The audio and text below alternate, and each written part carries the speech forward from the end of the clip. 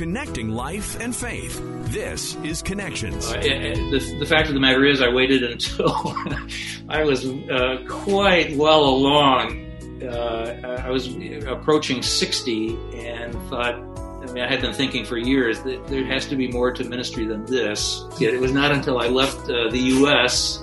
and left the Presbyterian Church and served a church abroad that I came to see what ministry could look like and what God probably had in mind for me all along. It just took me, I'm dense. And so it took me a long time to get there. Churches aren't immune to the Great Resignation, and that's an important conversation to have. Surprising numbers of pastors have either quit recently or are seriously considering it. Today's guest, Douglas Brower, spent 40 years as a Presbyterian pastor. Today on Connections, he shares his moments of disillusionment as well as doubts and his acceptance of grace. He'll also talk about a new book that he's released titled Chasing After Wind, A Pastor's Life. We're joined today by Douglas Brower. He spent 40 years serving churches in Illinois, Michigan, Florida, and Switzerland before retiring to Michigan. He's also an author who recently released a new book titled Chasing After Wind, A Pastor's Life. He's going to share a little bit more about that book coming up a little later on in the show. You were a pastor for 40 years, since left that field. Tell us a little bit about yourself and what led you originally into ministry. You know, I did not go to seminary with the thought of being a pastor. I went thinking I would be a book editor or a magazine editor.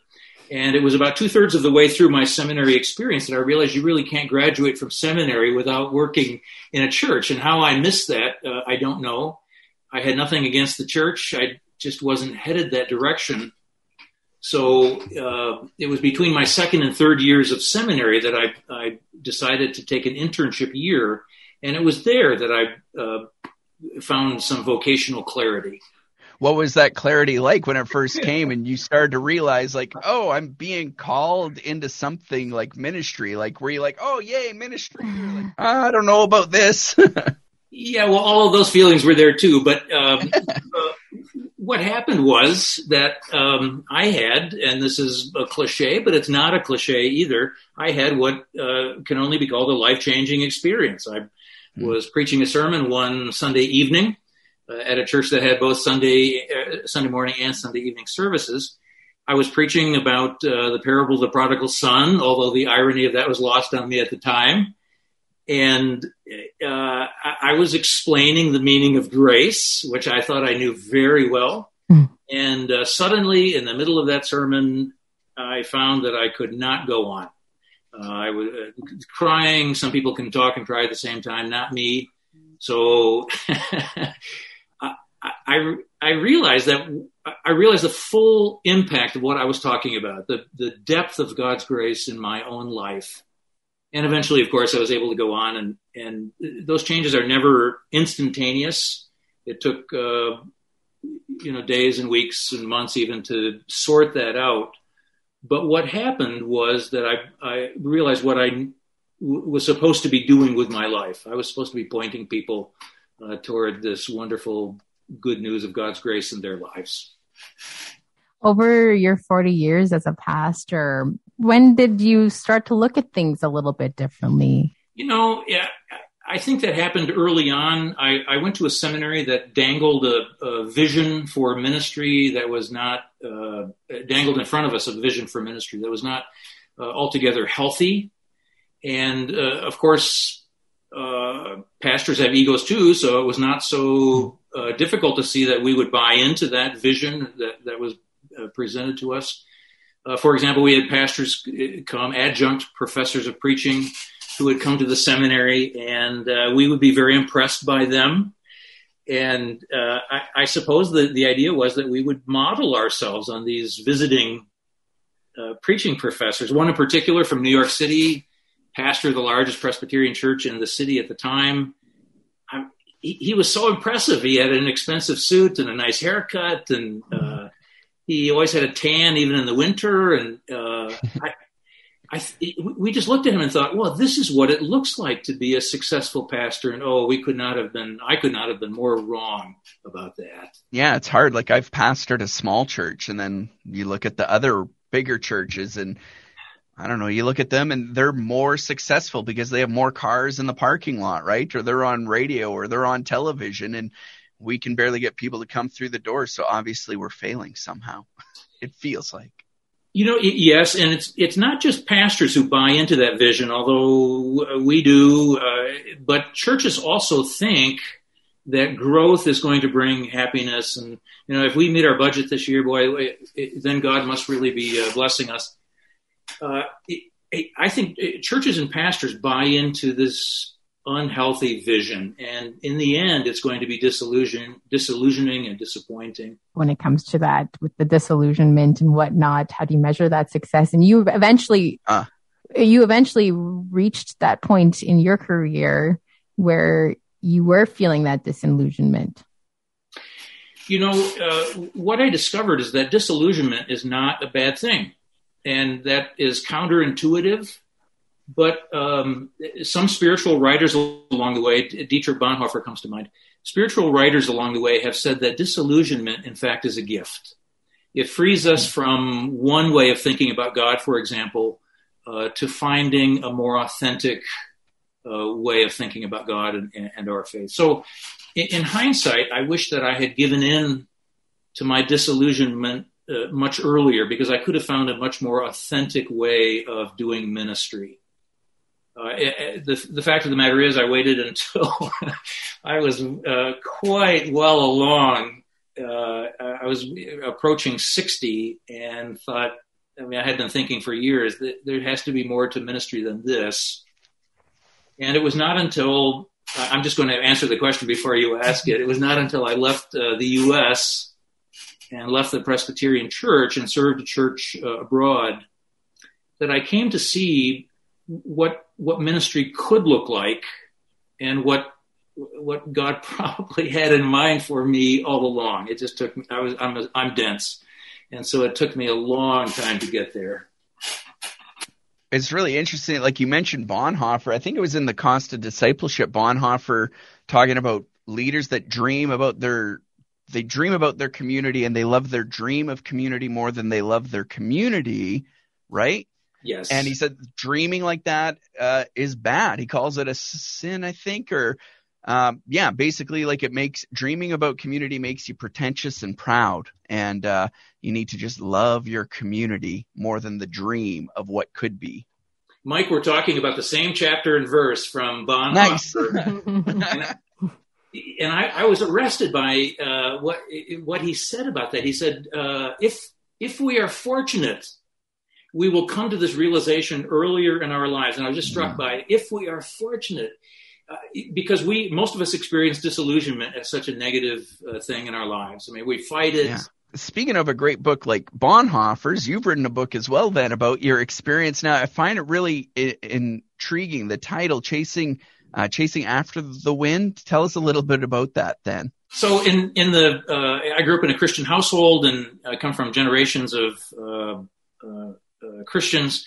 Whenever my family gathered at my grandmother's dinner table, it was customary to read from Scripture and pray, which we did in our own home. But my grandmother always chose the book of Ecclesiastes. Of all biblical books, she chose Ecclesiastes.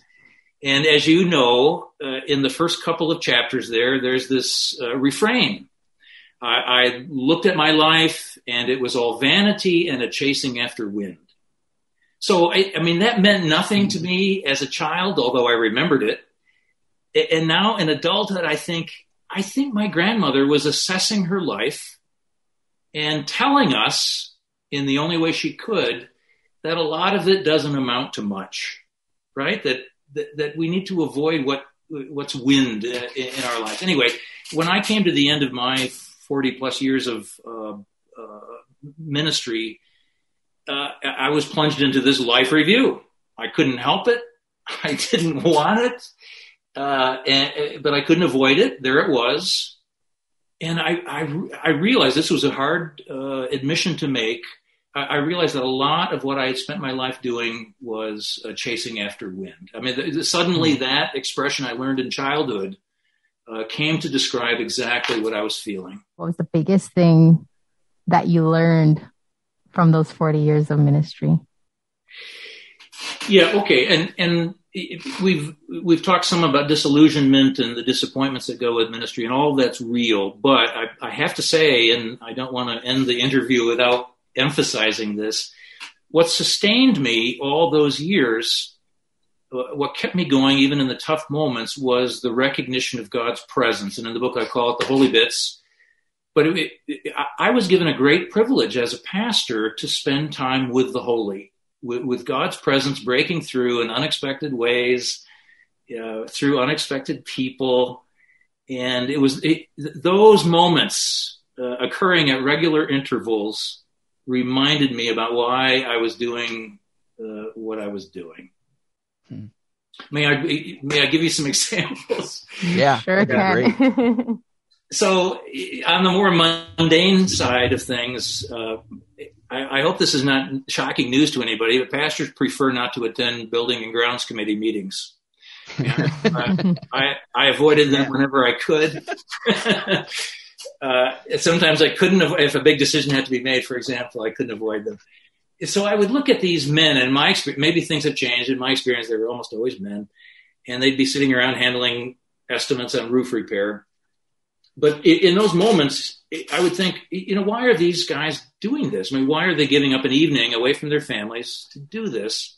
Are you going to jump in there? No, sorry. What I was thinking was, it's not just the roof of the church that they're working on. They're working on a holy place in their lives, a place where their children were baptized, where they themselves may have been married. Their parents and grandparents were buried from this place. To them, this is more than a roof repair. This is the house of God. This is the place they come to spend time with God, where the holy moments in their lives take place. And then not only did I see that in them, I thought, okay, my job tonight, since I can't offer much on roof repair, but my job was to help them see what they were doing. And that's what I took to be the work of ministry. We're doing holy work tonight, not because we're choosing the best bid on our roof. We're doing holy work because we're working on God's house. So, well, first of all, I find your, thinking about Ecclesiastes really interesting, because we don't know who wrote it, right? But in the start of the book, they call him Kohelet, the preacher, right? And it seems to be this preacher looking back at his ministry and what have I done, like you said. So you don't regret your 40 years in ministry, though, right? From what I'm hearing, No, not at all. In fact, I came to the end. In fact, I'm not finished. I'm probably more active than I expected to be at this point in my life. But nice. I have this enormous sense of gratitude that I was allowed to do what I did. I was allowed to walk alongside people through their journeys of faith. I was allowed to participate in these holy moments of their lives. So, yeah, the overwhelming feeling I have is not disillusionment, but it's one of gratitude. So who's your book for? Preachers or congregants or everybody? Mike, that's a great question. Pastors, of course, are going to see themselves here, but I think I was hoping to open the eyes of some church members too. And can I give you an example of that? Many people have read books about Father Tim in Mitford. He was an Episcopal priest and had this kind of an idealized ministry. So Jan Karen, the author of those books, has written, I think, 14 of them now. They've made it to the New York Times bestseller list. But I've read those books and I thought, that has nothing to do. I mean, I don't see my life in Father Tim's at all. I think it's time church members knew that there was a different undercurrent to their pastors' lives. That many of them, well, they're human beings for one thing, but they experience disappointment and they experience frustration. And even worse, they're caught up in career and ambition. Their egos get the better of them at times. I mean, all that's important to acknowledge, that we're, after all, human beings. That can be hard for the for normal people out there who are not in that world of ministry to see. I just want to go back a little bit when you mentioned the authenticity when you left the US and finally saw how you could really look at ministry in a different light. Tell us a little bit more about that and what you saw and the authenticity in that area. So I just turned, or was about to turn 60 years old, which is a red light that you have got to make the most of the years ahead. And I had this opportunity to go to Zurich, Switzerland, to serve an international church. It's hard to fully describe to North Americans what this looks like, but there were more than 24 nationalities and language groups on any given Sunday morning. So the diversity was staggering. And most churches in North America are very homogeneous. At least that was my experience. But then suddenly to be thrust into this diverse environment was more than an answer to my prayer. I mean, I had all the challenge I could possibly handle at that moment. And so one of the challenges was to be open to how global Christians see the world. I'm Reformed by background. I'm used to infant baptism. At that point in my life, I'd never waded out into a lake and baptized anybody. So there I was in my early 60s with a young woman from Africa who had become a Christian at our church, who had come to faith. And she, of course, wanted to be baptized in Lake Zurich. And I had to watch a YouTube video to know how to do it.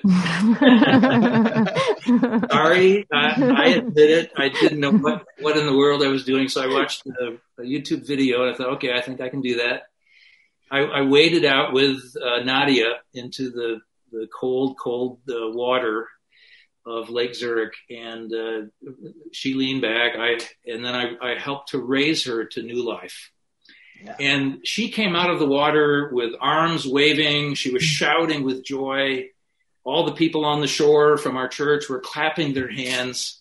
And I thought, this would never have happened in the Presbyterian churches I served in the U.S. And I was so glad. This experience opened my eyes to a much wider world of Christian faith.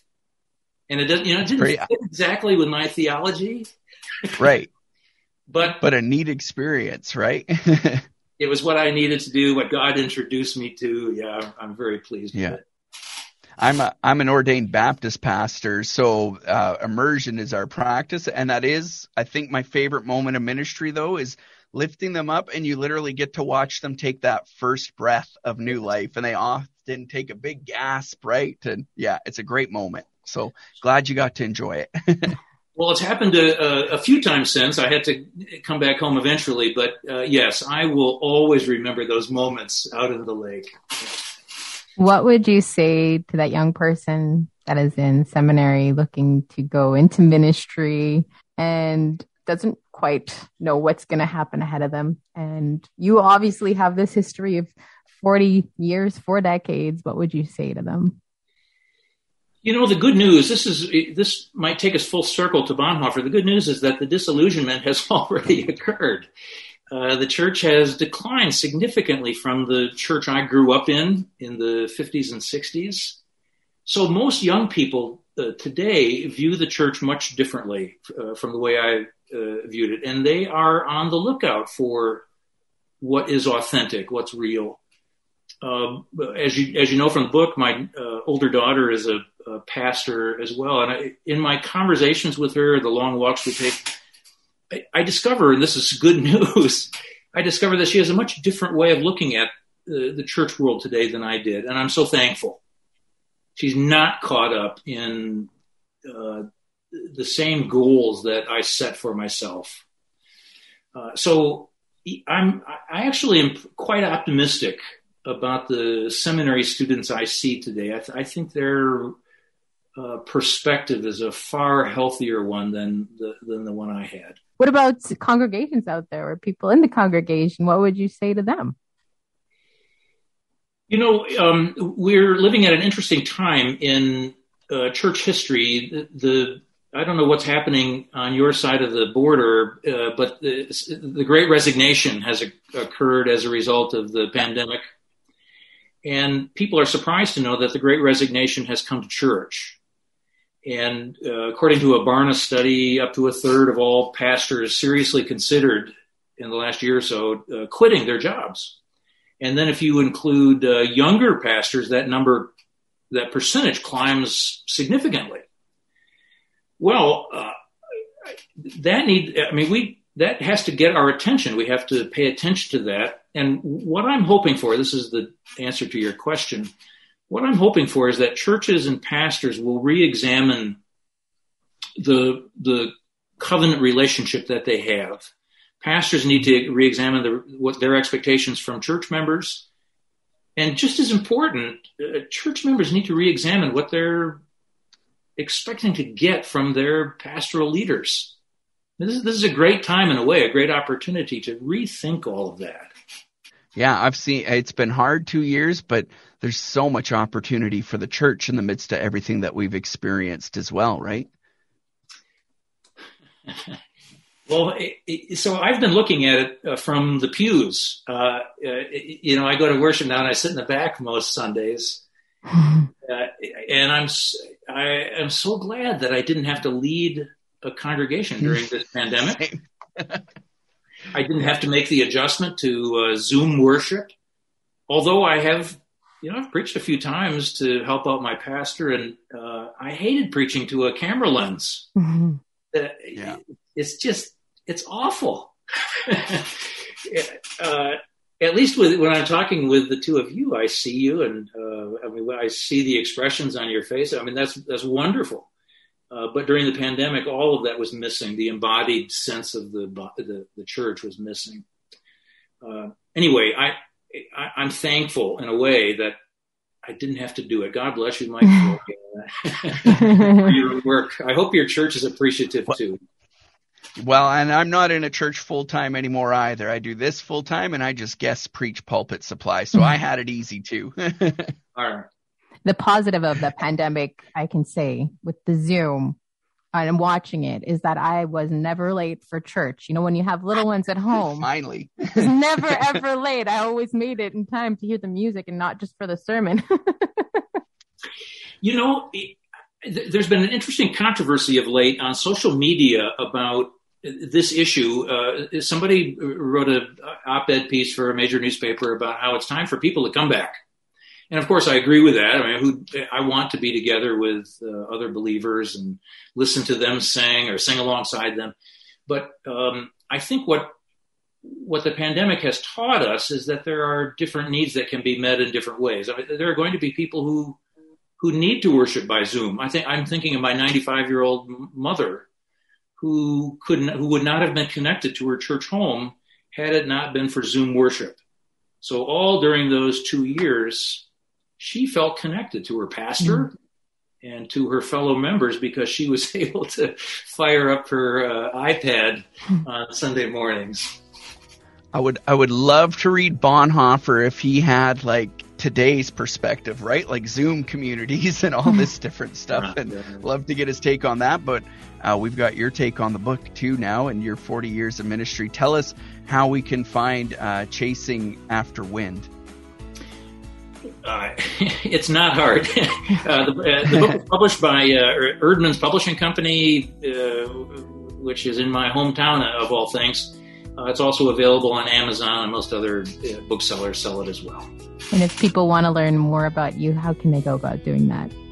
I have a Substack newsletter, and it's called DougsBlog.substack. And I publish a lot there that's not in the book. Thank you so much for making time for us. Yeah, thank you for having me. It's good to meet you in this way. And thank you so much for joining us and for listening today. Don't forget to subscribe. We'll talk to you again on Connections.